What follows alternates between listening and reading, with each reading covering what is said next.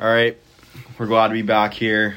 One of the things that we're going to start doing is each week we're going to begin one of our episodes with a business update. So, Arya, if you want to kick us off by giving a business update of what you've been doing recently. Yeah, so for me and my business, initially I had a big focus on the legalities of everything and not really the concrete product or marketing or anything like that, but I was really focused on how I'd craft a warning label or how to establish parts of my business and find stuff like that. But just because I had learned that information prior, but now I've kind of reprioritized and I've really focused on marketing through social media, and I'm working big on my social media campaign, and I'm really big on product design, and I have someone that's working with me that's putting in a lot of good hours to help me out with that, and I'm going to have to check in and see where to go from our initial prototype. In terms of the legal stuff that you were talking about, what exactly is that? I know that every business has to go through this, but I really didn't know much about that before I really did it myself. Well, everyone has a business idea, and to get that up and running, it takes a lot more than to just say that I have an idea and I want to do something with it. I mean, you have to establish your business. You have to get an LLC or tax your corporation in some kind of way, whether it's a C corp or S corp. But you have to pay taxes. You have to go through all that just to legally be established as a business. And I think that's probably the biggest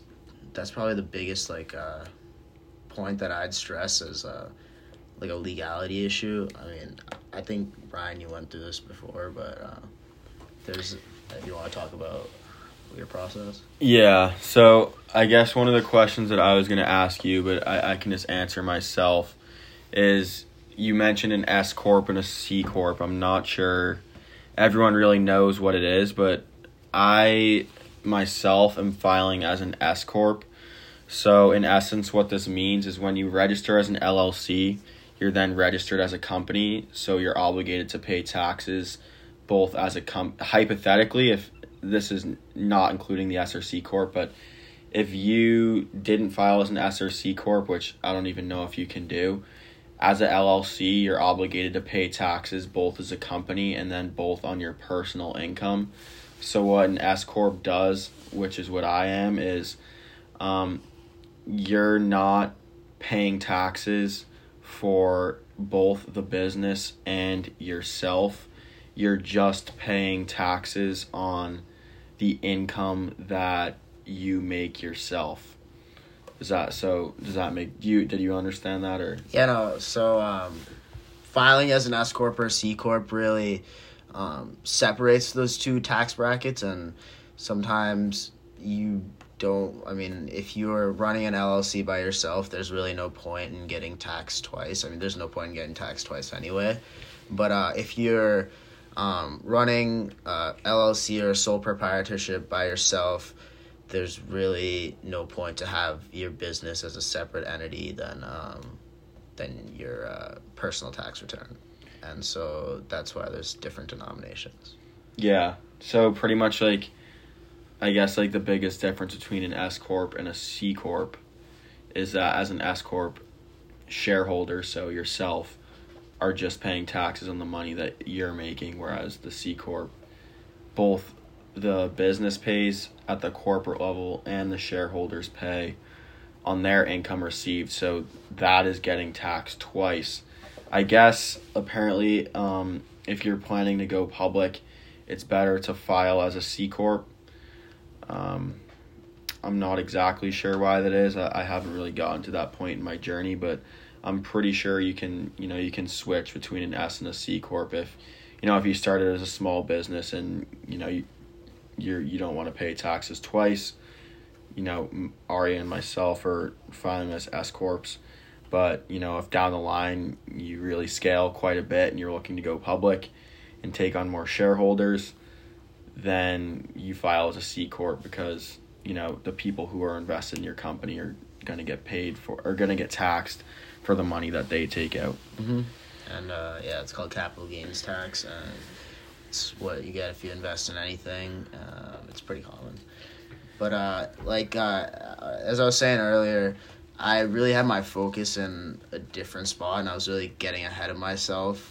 And that's probably just because, like, I'm in school for business, and I had that knowledge taking a business law class a couple semesters ago, and I had that knowledge about what I need to do to be legally established, and what types of steps I'd have to go through to make sure that my product is not harming anyone or doing any like malicious things. So I have to craft a warning label for that. But that, for me, that realization was good because I realized that that's much down the road, and right now I need to focus on really establishing my product and making sure that it's usable and running a lot of beta testing so that people can get used to like the comfortability of the product, and I could get feedback on what I need to fix.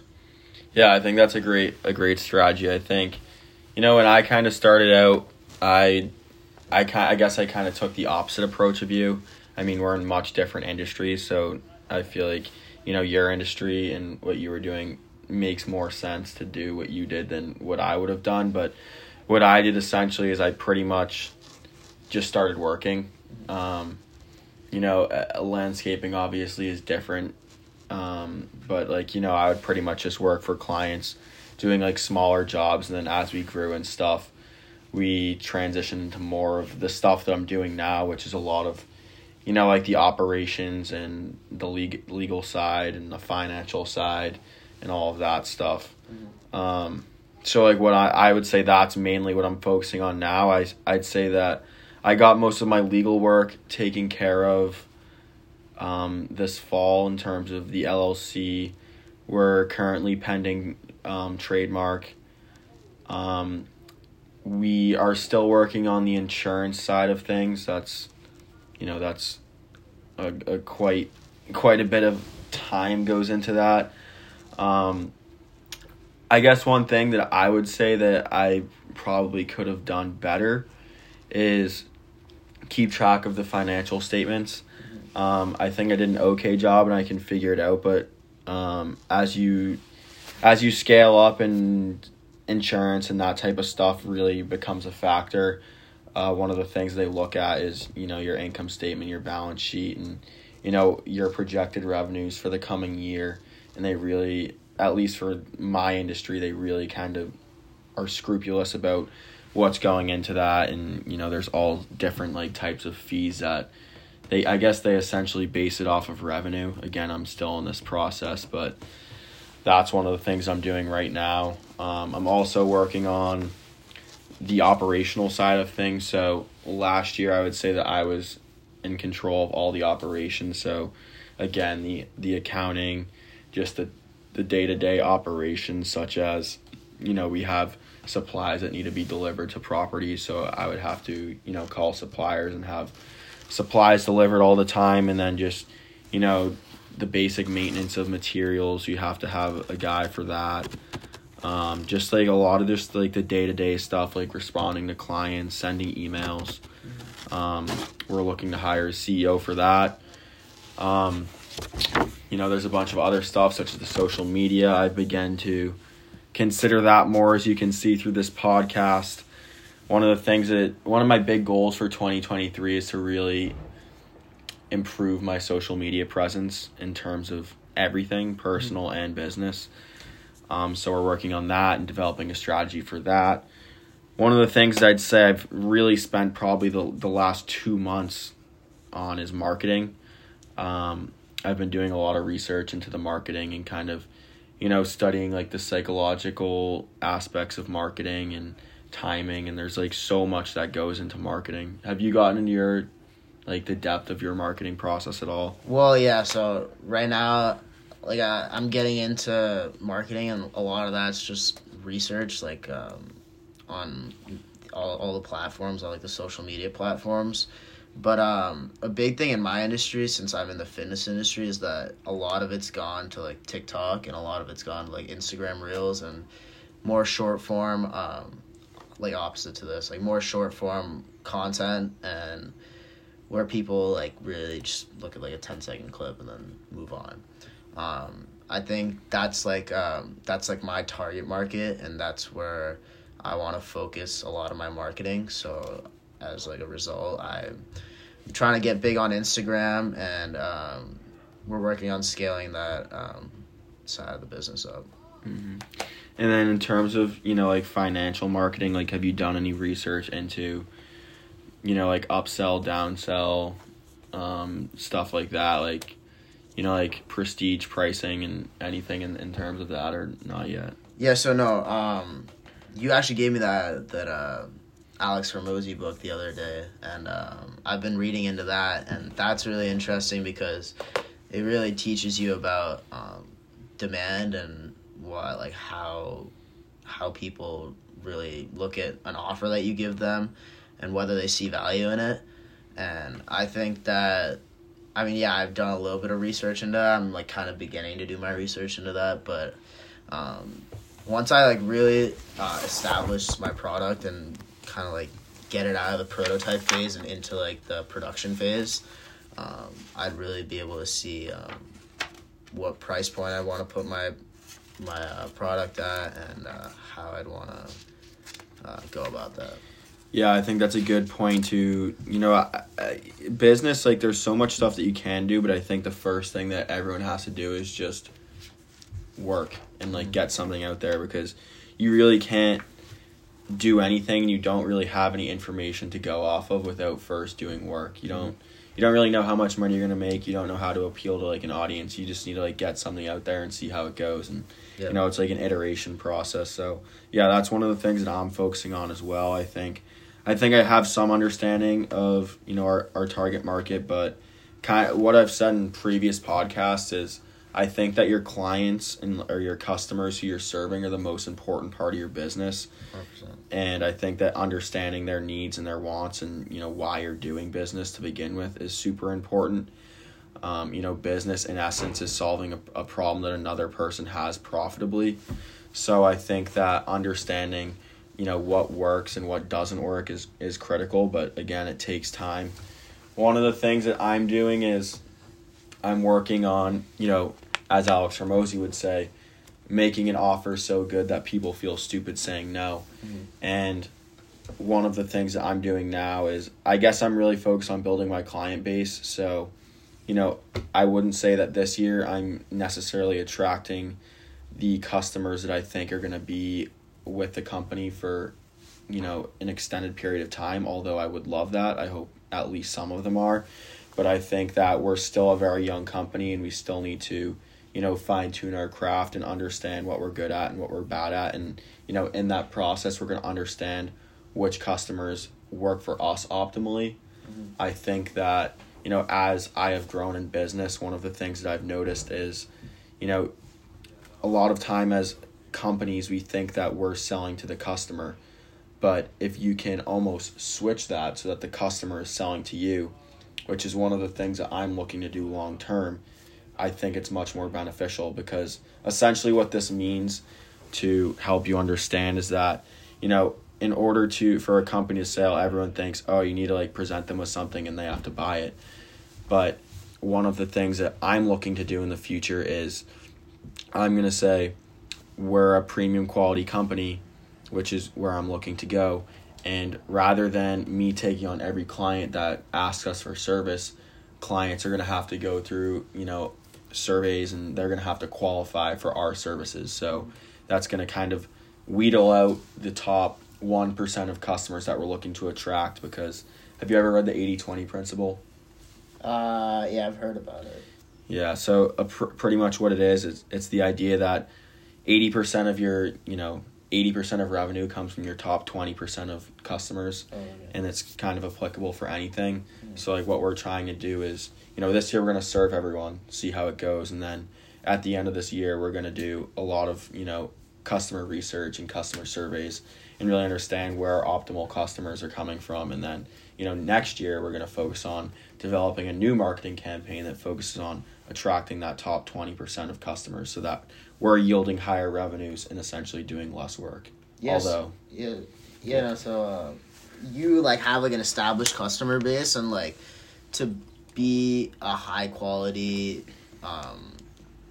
business or a high quality like vendor, you have to kind of like scale up, or you have to, like what you said, like weed out your like bottom tier of customers.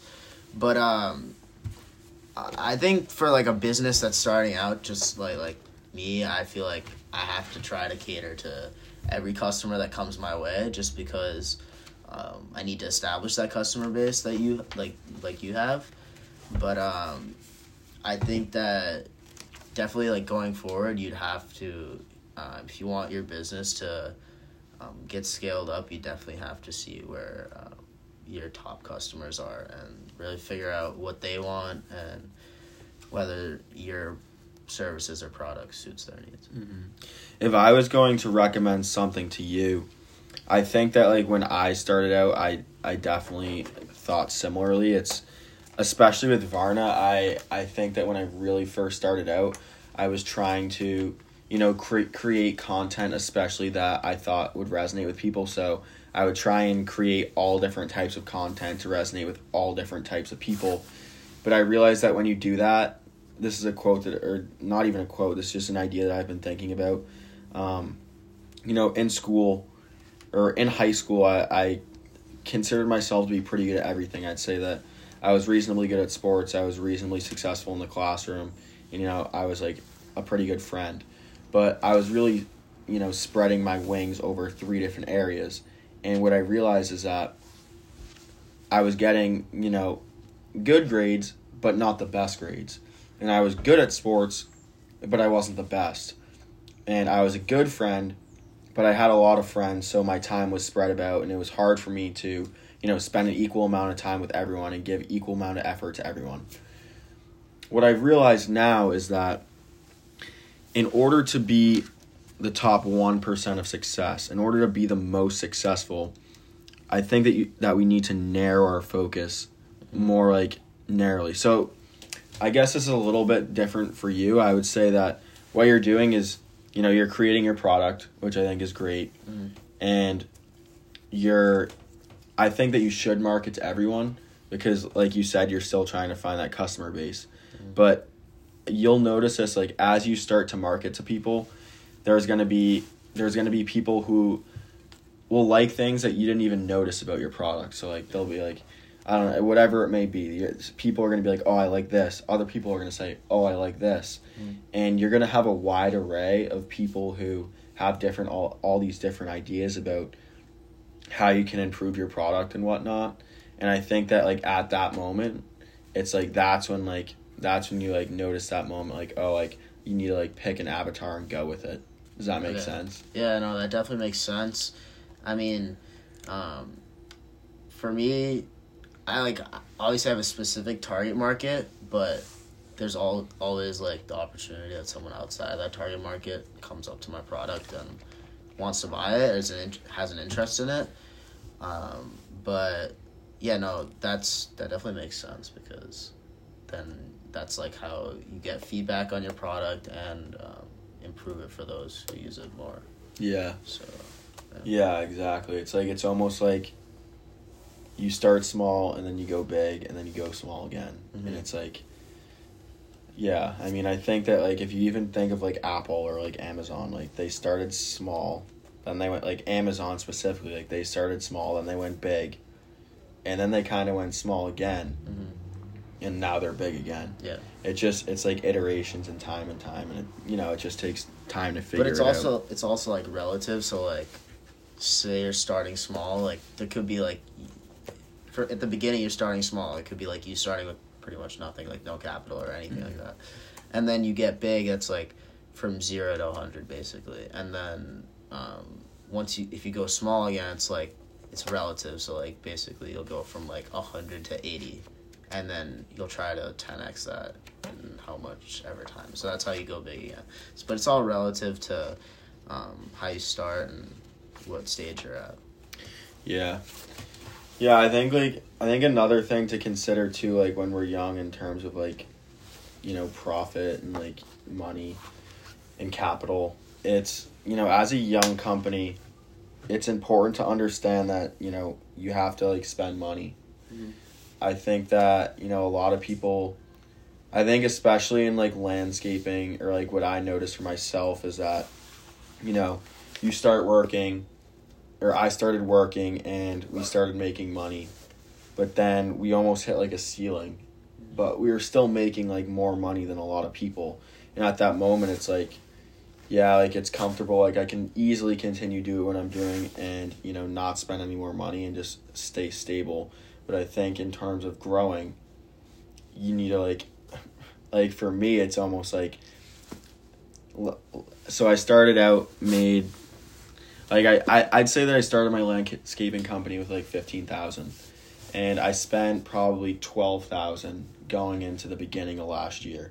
And then we made more money, pretty much made all the money back and some. Then I reinvested more money again. And like it's almost like, it's pretty much like a wave, especially at the beginning. What I've noticed, it's like make money, reinvest. And like in order for me to keep growing, I have to keep spending that money. And I think that's one of the things that as entrepreneurs, it's, you know, especially as a young person getting into it, it's hard to, you know, make all this money and then watch yourself spend it all again on, you know, pretty much going back to zero. But it's one of the things that I think I found super important. I think that's definitely mandatory as an entrepreneur, and you have to understand that it's part of the process. I think for me, something that like really relates to that is like, you see like a star player on a sports team, they take like a pay cut so that their team can sign more people. It's like you're putting that money back into your business. Maybe that's to pay your employees more, or maybe that's to increase your ad spend, or increase your operating expenses so that you can do more marketing or something like that. But it's really just like what we've been talking about, process over results. You're putting that money back in so that one day you could 10x that or 100x that. Yeah. It's an investment. It quite literally is. Mm-hmm. You know, a lot of people, they put money in like the S&P 500, for example, and they, you know, they keep putting money in, and over time that accrues to a larger sum. Mm-hmm. I think with business, you know, it's investment. It's a much more volatile investment because, you know, you can fail and you can lose everything. But it's a lot more in your control. Yeah, and it's a lot quicker, I've noticed, you know, especially now. I mean, I think as I get bigger, it'll probably slow down a bit, but, you know, as of right now, it's like, oh, you spend like another $5,000 on a lawnmower, and you're able to quadruple the amount of lawns that you can cut, and you make the money back in a week. And it's like, it's an investment, and then it comes back and you invest again. It's a process. I mean, that's a lot of what you learn in like a finance course. It's cost benefit analysis, and basically you're weighing the cost you have to put in against the benefit. And like you said, like if you spend $5,000 on a lawnmower, but you can make that back in a week, and there's like 10 weeks over the year, pretty much going to 10x the investment into a lawnmower.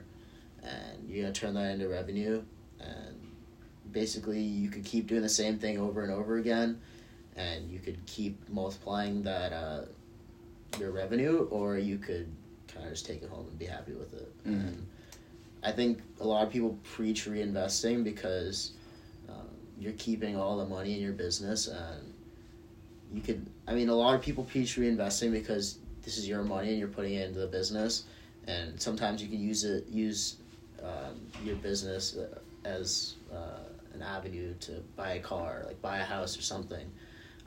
There's a lot of things that you could do with a business entity that a lot of people talk about. Yeah. Just like one thing to like comment on that you mentioned early is when you're reinvesting too, I think it's important to consider, you know, the supply and demand. You know, so for me, what I would do is I would work with what I had. So in terms of my reinvestment, I would work with what I had until I got to a point where I had so much demand for my products that essentially I physically wasn't able to do it with the, the assets that I had, so like the labor, the tools, etc. Mm-hmm. So at that point is when I realized like, oh, all right, this is the moment where you reinvest.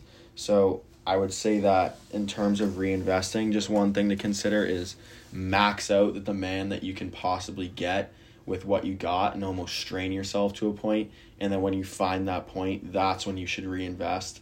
And then, because then you'll be able to meet the demand and then also increase again and then reinvest again. But yeah, I what was that last point that you were making?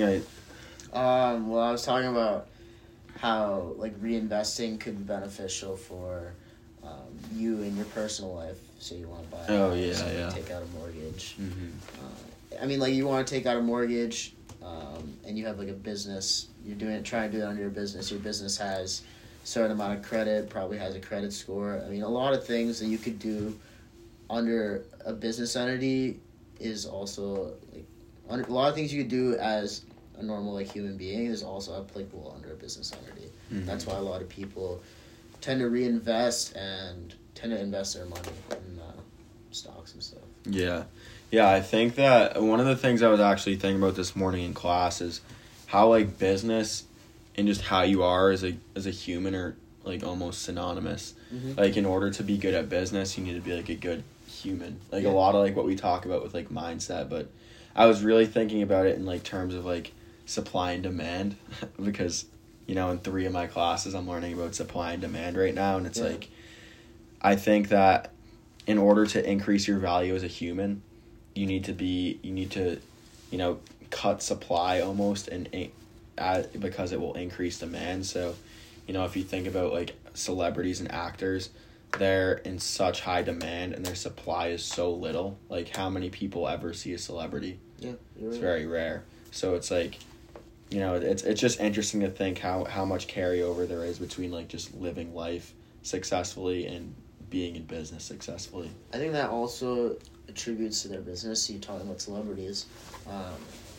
Celebrities, the more demand there is for them, the less like movies they're going to go into, or like the higher, like the more like grossing films they're going to go into. So like basically, if you're like a big star, like you'll maybe do like 1 or 2 movies a year, but those movies will probably be like 2 of the biggest movies that'll come out, and that's why you're doing them. Yeah, and if you were that celebrity and you were doing 10 movies a year, your value is going to go down. Yeah. So it's like the more scarce you are, the more money you're going to be able to make. And I think that's a great point in terms of business too, because I think there will be times where you'll probably have like some investors or something will come along and it'll look like a great deal. But this is another thing that Hormozi talks about, and it's like resisting. So like that movie star, for example, they might have an opportunity to cast in a movie and make $5 million. But if they resist the temptation to bite on that little bait, the next movie's going to come along and it's probably going to be worth $10 million. And the cycle goes on and on. Mm-hmm. And it's like if you can really focus on, the basic, the integral parts of yourself and like building yourself to be the best person that you can be in body, mind, and spirit. And if you're focusing on your business and focusing on the operations and making everything seamless and providing excellent quality service, the longer that you're able to do this and resist, stretching yourself for, money, I think the more value that your company is going to have in the long term, and the more like, if you ever sell your company, the higher it's going to be worth, Yeah, and I think that scarcity in supply is what we were talking about earlier when we talked about customer base, and like weeding out those customers that like don't appreciate like what you're doing, underpay you, different things like that. But like weeding those customers out so that you have a group of customers that is committed to your product, to your service, your company, your mission, and your values.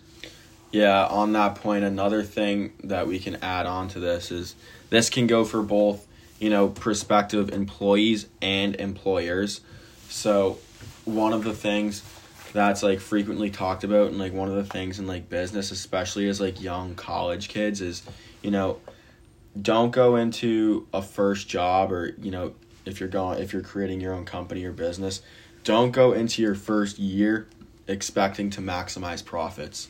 Go into it with the mindset of, I'm going to learn. Because, you know, if you're trying to maximize profits in your first year in business, you know, you're going to probably be charging people higher than you should. The value's not going to be as high as it could be. And, you know, you're not going to be doing the best that you can as a business because you simply don't have the knowledge or understanding of what it takes.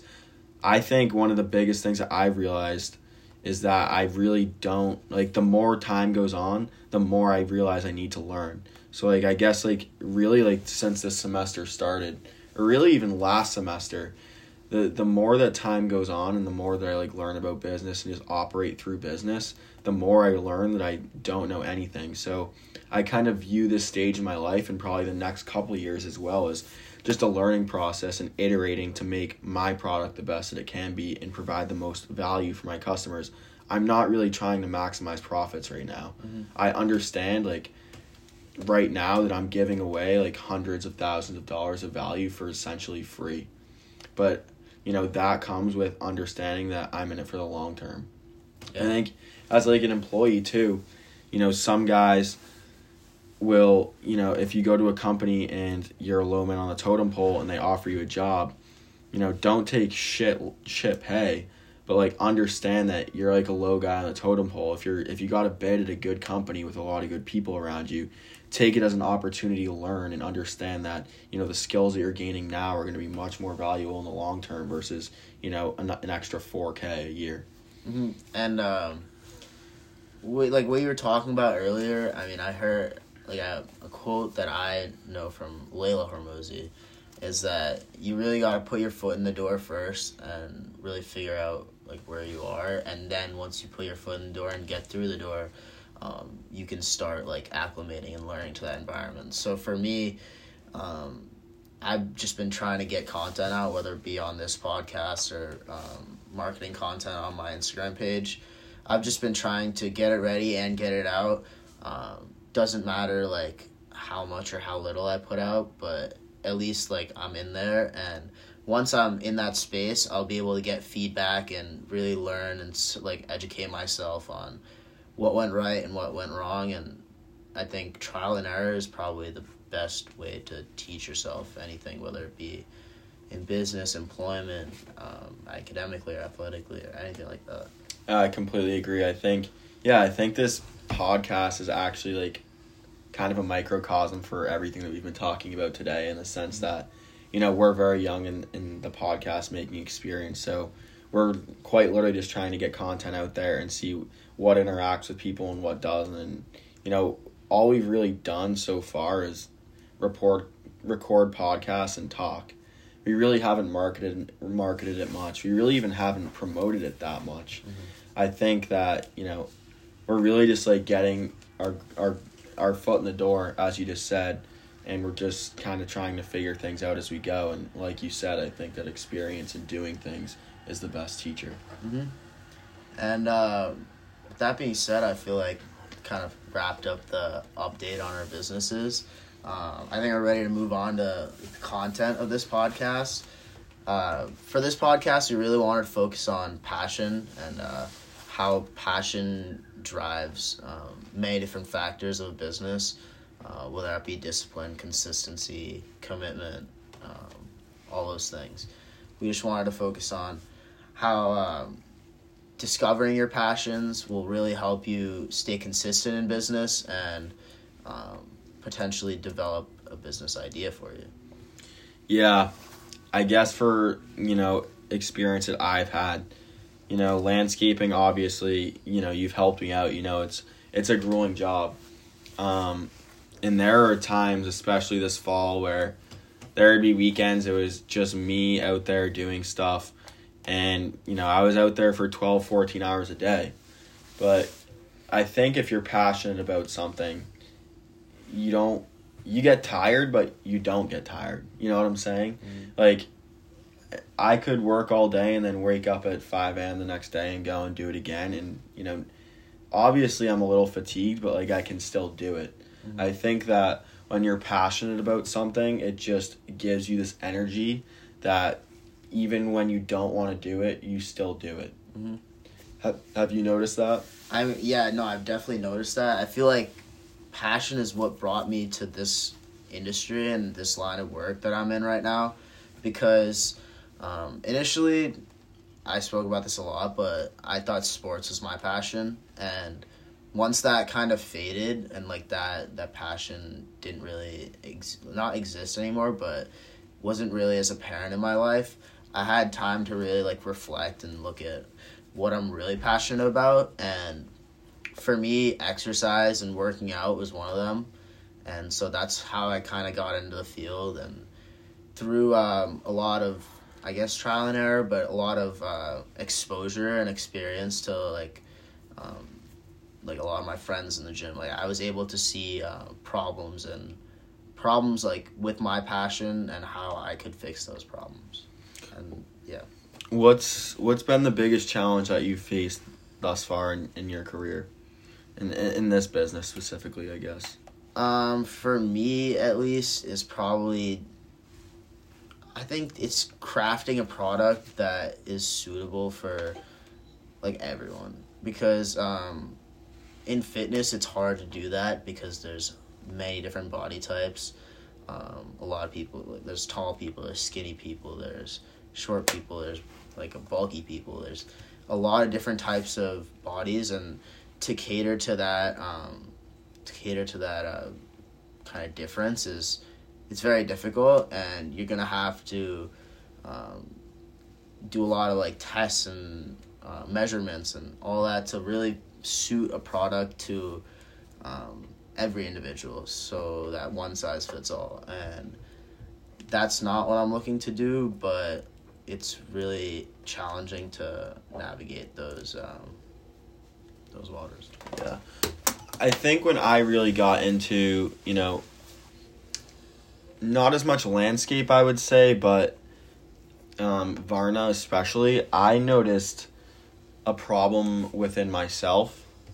I think that when I was, in high school in my gap year, I didn't really understand where I was going in life, quite frankly. I had never thought about it. Mm-hmm. I had just done what everyone else told me to do. And, that left me, or I got to a point in life that I think most people get to, if not everyone, that, someone stops telling me what to do. Or, for me specifically, I hit a crossroads of, is this really what I want to be doing? And, that problem, or that, even just that thought, led me to do a lot of research and studying Jay Shetty and meditation and so on, as we've talked about in the previous episodes. And I understood that the people that I was the problems that I had were not just individual to me. They seemed to be widespread amongst a large group of people. And for me, I understood that because I had gone through the suffering that I had gone through, I wanted to help people to avoid the stuff that I went through. And I think that's where my passion developed. I guess in terms of serving your customer persona, is there a specific memory that you have in mind of, a person, whether it be you or someone else, that may have gone through something that you want to help them serve, that may be contributing to your passion towards this journey? So a lot of what you spoke about really resonates with what makes me passionate. And for me, I had the same realization during my gap semester.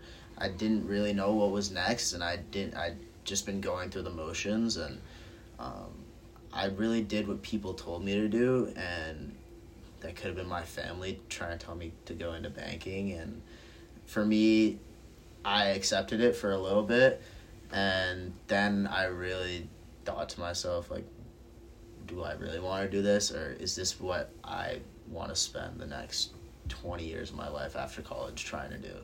Because I know a bunch of friends and like friends' parents that have been in industries for like a long time, and they kind of get like sick and tired of it because it doesn't really align with what they're passionate with.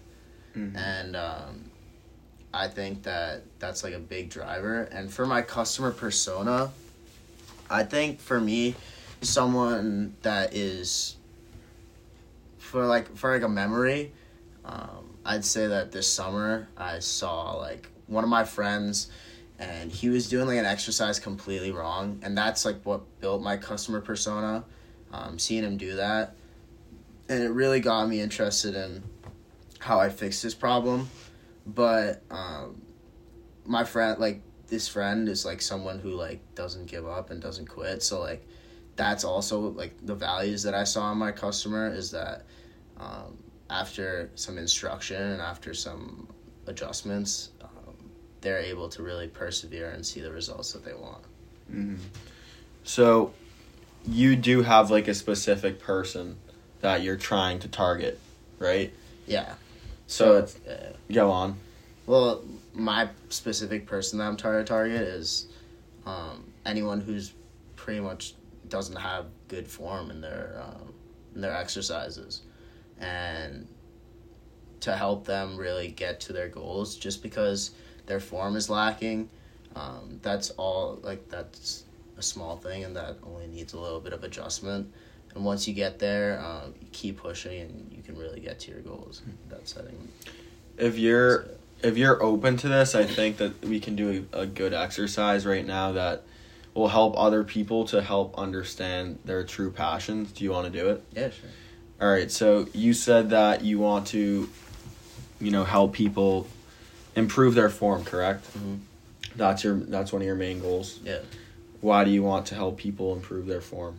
Because I think in improving your form, in turn, it makes you stronger. Whether you're, like on different lifts you're trying to do, it builds that muscle tissue that you really want to get out of. Whether you like when you work out, you want to get big and you want to gain muscle and get stronger. Mm-hmm. It really does all those things, I think. And why is it important for people to gain muscle and strength and build that tissue when they're working out to you?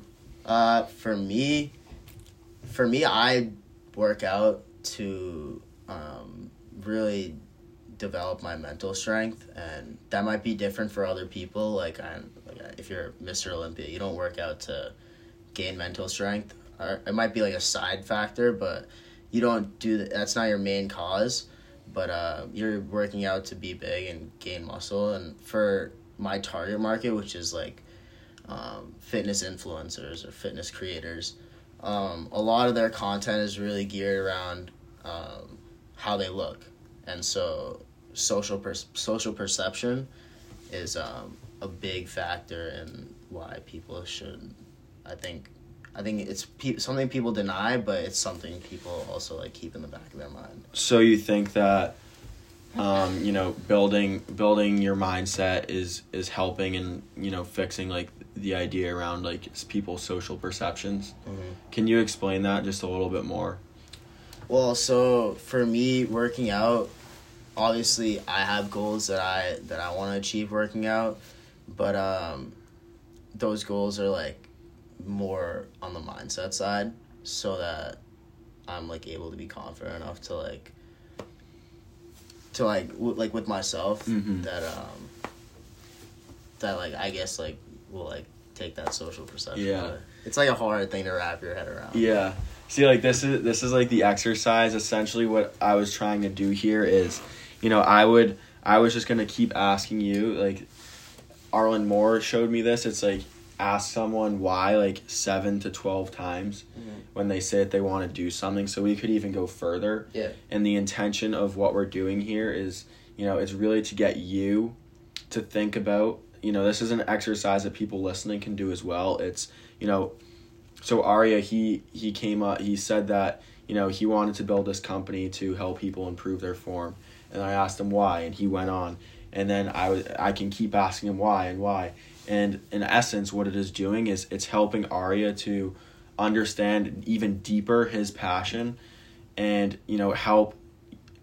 I think the deeper that you can understand your passion, the more optimally that we're able to, serve our customers and clients, because we understand it more fully and we understand our passion, and we're able to tailor things that, we think are important. Yeah. No, I think passion is really prescribed to your value proposition of your company and what you want your company to. So for my company, there's obviously the product, but then there's all these different marketing tactics like fitness influencers and potentially this podcast. There's a lot of different things that I want to branch out and do with this company because of the value proposition that I have wrapped around this company, and that is to isolate and concentrate. That's our motto. And while that's applicable in the fitness area, it's also applicable in life and in mindfulness. And I think that's two the big things I want to stretch is isolation and concentration. And I'm pushing that through the product, and I'm pushing that through different marketing tactics. Yeah, I think that's awesome. It's awesome to, hear that, especially so early in the process that you've already identified, a core set of values that your company believes and stands for and is looking to promote. I think that's, super good. So for you, do you have I know you have two different things going on. You have Varna and you have a landscaping company. Do you have two different value propositions, or do you have them branched under a singular value proposition or passion? Yeah, so my landscaping company and Varna are actually eventually they're going to be under the same management company. I see it being probably at least a 10 to 15 year process, but essentially I'm super passionate about landscape. I always have been, kind of like what we were talking about earlier. I never get tired of landscape, even when I'm just walking around school here, I'm like, oh, I wish I could, be out cutting the grass or something. Mm. But, I think that this is a company that I anticipate scaling, and, our goal is to become, the number one landscape provider in the South Shore of Massachusetts, and, maybe we'll even branch off from that. But, the goal with this company is to build capital for, future ventures, and it's also to help me understand, the process of building a company and leading a company and, working with customers. So, one of the biggest things that I can consider even in the landscaping company is, people. I think that business boils down to people. So, especially this year, going into this year, I'm super passionate about working with our customers. I have, a number of different things I'm doing for our customers to enhance the value that they receive from our company. But also I'm looking to, serve the younger people who work for me. So, one of the things I'm going to be doing this summer with a lot of my employees, they're going to be working in the field. That's a number one responsibility that we have as a company. But on the side, I'm also going to be, holding seminars focused around different aspects of the company. So we have a number of guys who are interested in finance. They'll be focusing on finance, and, I'm going to be sitting down with them and working with them on a weekly and monthly basis to kind of just get their toes wet into this company and, have them understand firsthand what goes into it. I think that a lot of guys will go and they'll get internships, but, I think that a lot of times internships is busy work. Mm-hmm. I want my guys to have real experience. So, that's another thing that we're doing.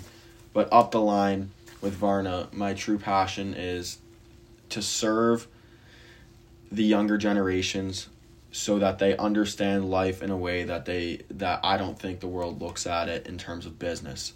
Mm-hmm. One of the quotes that I wrote down in our notes today is that your work works on you more than you work on it. So, my ideology around life and business is, I think there's a high correlation, as I mentioned earlier. I think that the majority of our time is spent on business, and I think that the majority of people aren't truly fulfilled in the business that they're doing. So I'm looking to, help young people enhance their lives through understanding business through the eyes of fulfillment rather than monetary value. Mm-hmm. Down the line, I anticipate Varna turning into all three a private equity, venture capital, and consulting firm. We're looking to work with young adults and entrepreneurs to really help them grow the businesses and careers that they're fully passionate about so they experience more fulfillment in their lives.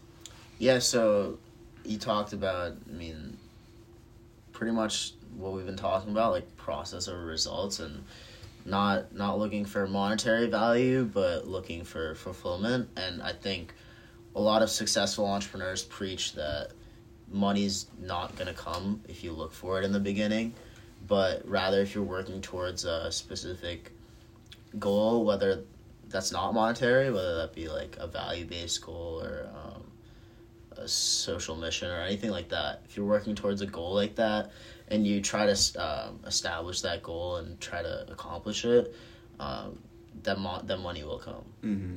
And if you want to keep. Yeah, another note on that too is, not to toot my own horn or anything, but if I were to win the lottery, if I won $1 billion, I wouldn't change a single thing that I'm doing. Mm-hmm. I think that if you kind of, sit back and consider where you're going and why you're doing it, it'll become clear to you whether it's a passion or not. Mm-hmm. I think that, money for me absolutely is not the reason why I'm doing what I'm doing. I actually, when I say this, I don't know if people believe it or not, but I truly am very passionate about what I do and why I do it. I wake up every single day excited to do what I do, and I want more people to experience the level of joy that I've been able to experience over the 1 year and, building something that I love. I think that I look around and so many of my peers are not that they're unhappy, because I think especially in college, this reality hasn't really hit us yet. But I think that, going forward, they're not actually considering why they're doing what they're doing. And I think that there are going to be negative long-term effects. So I would like to, fix that problem. Mm-hmm. And then earlier you spoke about how you've had a passion for landscaping for a while and how you turned that into a business, but you also have like a newfound passion for serving, and I think that's something that's really similar to me. And I've had a passion for fitness for a pretty long time. I'd say since my freshman year of high school, and now I'm a sophomore in college, so that's almost 6 years. And then I just really got into the space of mindfulness, and that I've gotten really passionate about that and the effects that it can have on you. And for me, combining those two aspects into one business wasn't really hard, because I think they go really hand in hand with each other, and I was really lucky with that. For you, you have two different businesses, and putting them under one roof shouldn't be too hard, but putting kind of separating the two isn't as easy, but mm-hmm. I think you found a good way to really combine the two and help people out in both areas. Yeah, I think it's probably unclear to a lot of people now how, landscaping and private equity go hand in hand. Mm-hmm. But I do have a plan. I may or may not share the exact, I think about this stuff all the time, so I have it, written down cent by cent and hour by hour and minute by minute of, how things are going to go and what type of investment it's going to take and how many years I anticipate it taking. All this stuff will, it's just a rough blueprint. I there's no way I can know. But I think that, same with you, a lot of times in the beginning, if I'm being honest, I really thought that landscaping was going to be separate, but, as I've came to consider it more and more, I think that it is very clear to me how both of them go hand in hand. And, I know that mindset and, fitness especially go hand in hand. So it's really going to be interesting to see, where you take that and what it has to do in the years to come. For me, at least, I didn't really see the similarities in mindset and fitness and the mental toll that it takes, both things take on you. I didn't really notice that until I dabbled in both spaces. So basically, I didn't start meditating until I'd say this summer. So I wasn't really cognizant of that, and this summer I came up with this idea, and I really just wanted to make it a product company. But being in a class like FME showed me that you need to have value behind your company, and I think creating a mindfulness outlet or like a mental training outlet is how I create value for my company. Yeah, it's interesting that you mentioned FME and considering value behind a company. Would you say that your FME company has value, and maybe explain to them what FME is just so they know prior to you talking about this? Yeah, so FME is a core class here at Babson. It's Foundations of Management and Entrepreneurship. So it basically teaches you how to run a business as a freshman in college, and some people are more far along in the journey than others, so they really have a nose for it. Other people are beginners and they don't really know much of the operations or anything like that.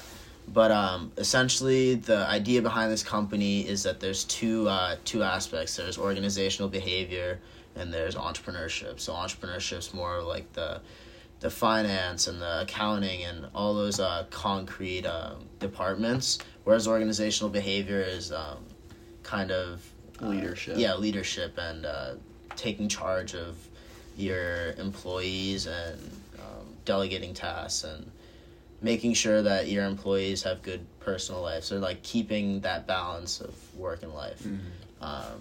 And so my business, I'd say we recently pivoted our business, and I'm not sure like how much value it has in like the outside world, but for the target market that we're trying to appeal to, which is Babson students, it might have a lot of value because it's sentimental type of thing. So we've recently pivoted to rings, specifically class rings. So we were going to sell like class rings to recent graduates and potentially kids who haven't even graduated yet, if they want to get a class ring early. I know this business is only going to be going on for 5 weeks, so there's not really that much of a possibility that we can extend it to wait till juniors graduate or sophomores graduate or current freshmen graduate.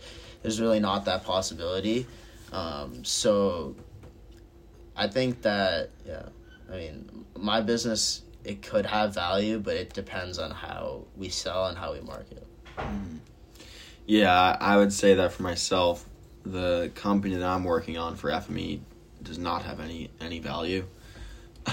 I think that there are a few good ones out there, though. I think it is somewhat irrational to think that you can build a company in a year. I think there's way too much to go into it, and I guess one of the biggest things that I've noticed in tune with this podcast is that in order to be successful in business, the people who are running the business must be passionate about it. Mm-hmm.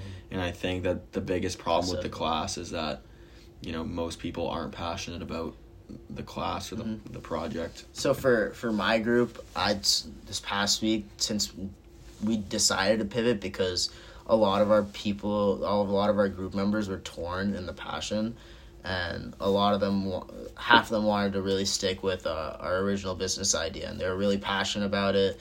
They were really passionate about how we can move the business forward and how we could potentially market it or do any like different types of events to really get it off the ground.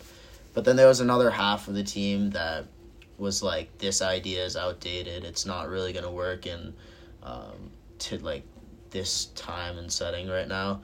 And what was your original idea? It was like a Facebook marketplace for Babson, and so a lot of our target market was our main target market was essentially January admits, and getting them before they came here or like while they were here, and like not everyone else was here, but we weren't able to do that. So once we came back, a lot of kids on my team didn't really want to enact the marketplace, as we called it, and they really wanted to switch ideas, and so that's how we decided on rings. And they made a really interesting proposition, and the thing about our company is that we really shored up our value proposition in the process of the pivot. So we really looked at like what our initial company was doing and the value that it had to our target market, and then we because that business model didn't work, we pivoted our business model, but we kept the value proposition. And I think that's really important in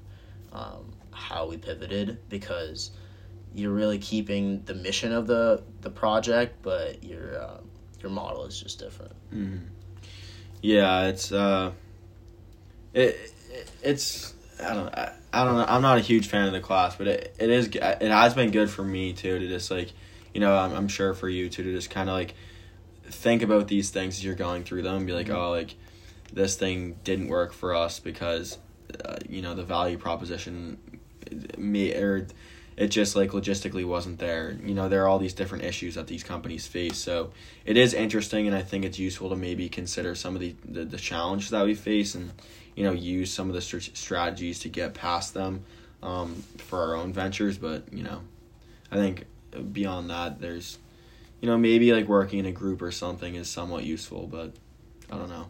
Yeah, no, I think that's like the thing about a lot of classes here, is that like I don't really take much interest into doing the work that they give, but the content that I'm taught is really helpful because I'm able to see how I can apply that in real life. Mm-hmm. And for me, like going through school and middle school and high school, I wasn't really able to see where the stuff that I was taught could be applied in real life. And that's like a lot of what kids talk about these days. And they're saying like, why should I even go to school like when I'm not even going to do algebra when I'm 35 years old? Yeah. Like that, I feel like that's like what Babson's really good about, is that we have 2,500 kids here who all want to be entrepreneurs or all want to be in the business space. And they're really good about saying, all right, that's what you guys want to do, then we're going to cater our classes and our curriculum to that. And that's really what I like about this school. It's like not the real school aspect, is the material that we're being taught and how it's applicable right away. Mm-hmm.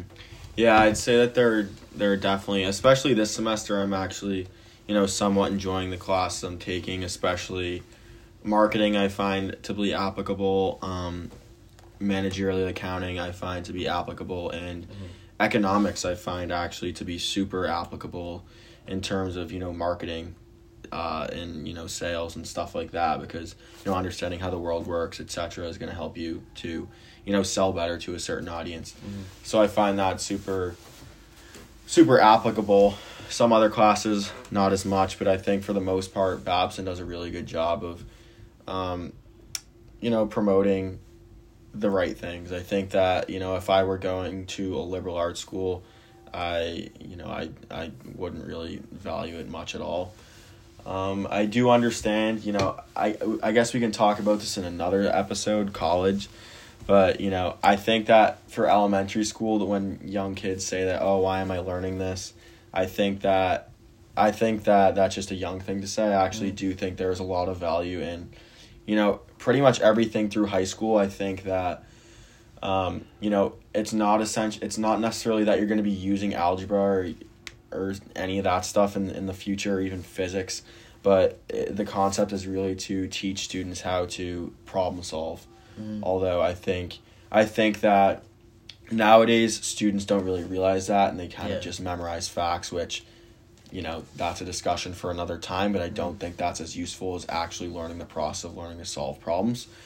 But yeah, I think that Babson does a good job at, tailoring at least some stuff to, have some value in the real world. I definitely agree with what you said about problem solving, because that's something that it really, I had to come to college to see that that's what that type of education did for me, and I thought it was helpful in that way, but I think that just for me at least, like having something that I could say, like, so in managerial accounting we're talking about profit maximization, or like ideal like profit. So like say you're trying to get $7,500 in profit, how would you allocate costs and how much revenue you need to make to get to that number? And for me, I can learn that in class. I'm not completely disagreeing with what you're saying, but I can learn that in class. But then I can come back to my dorm and use formulas like that and put it into what I'm doing right away.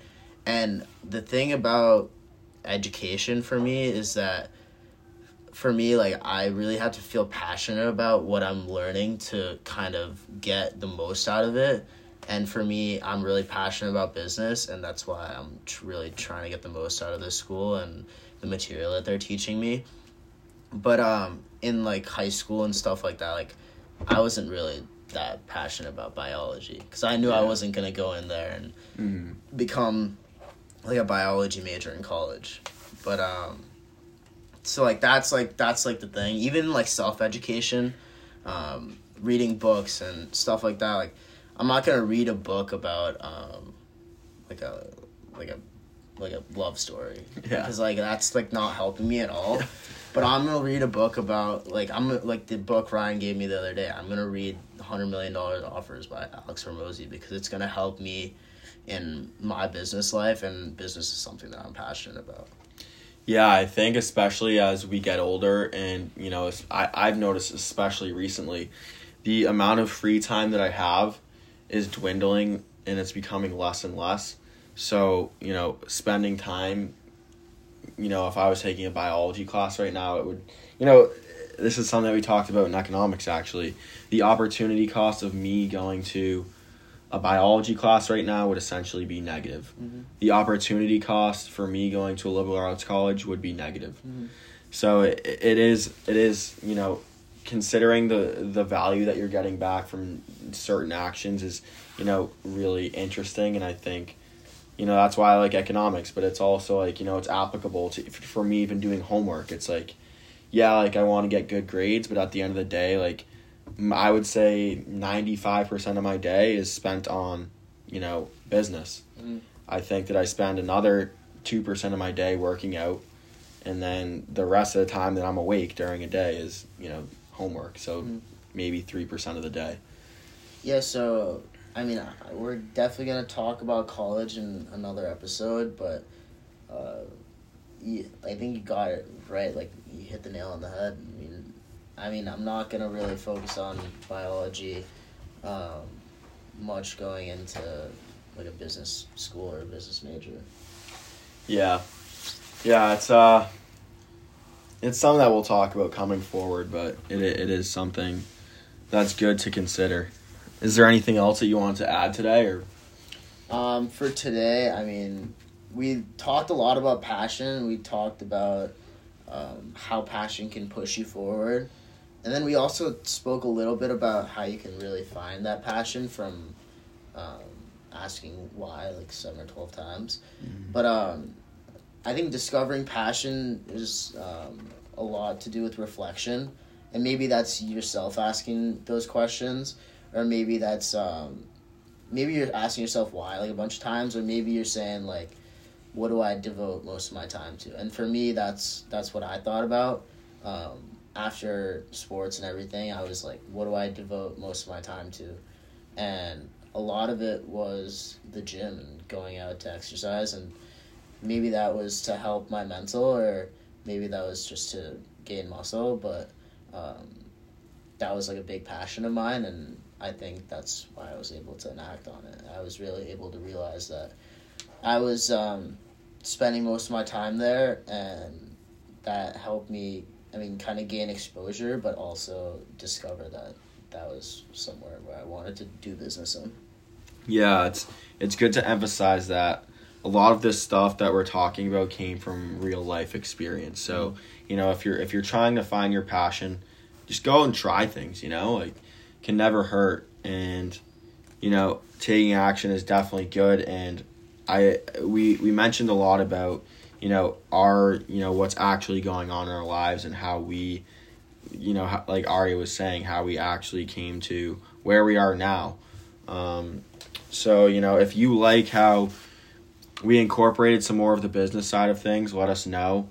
You know, as of right now, depending on how you guys respond, I know I really enjoy talking about business. We'll probably try and talk about business almost exclusively at least one time a week going forward now. But, let us know what you thought. And, yeah, we're here to share our experience, and we're here to really help people out and maybe educate, but also educate through our process. And I think that's a big way. We spoke about trial and error, and talking about our process is maybe that's helping you, and maybe that's helping you see what you should and shouldn't do. But that's why we're here, and please reach out and let us know if we need to improve or anything's helped you that we've come across. And please let us know. Yeah, I think that's a good final point of, we're sharing our processes with you, so, maybe it can expedite your process in a way. But, yeah, let us know. Thanks for listening, and we hope you have a good rest of your day or night. Yep, thank you.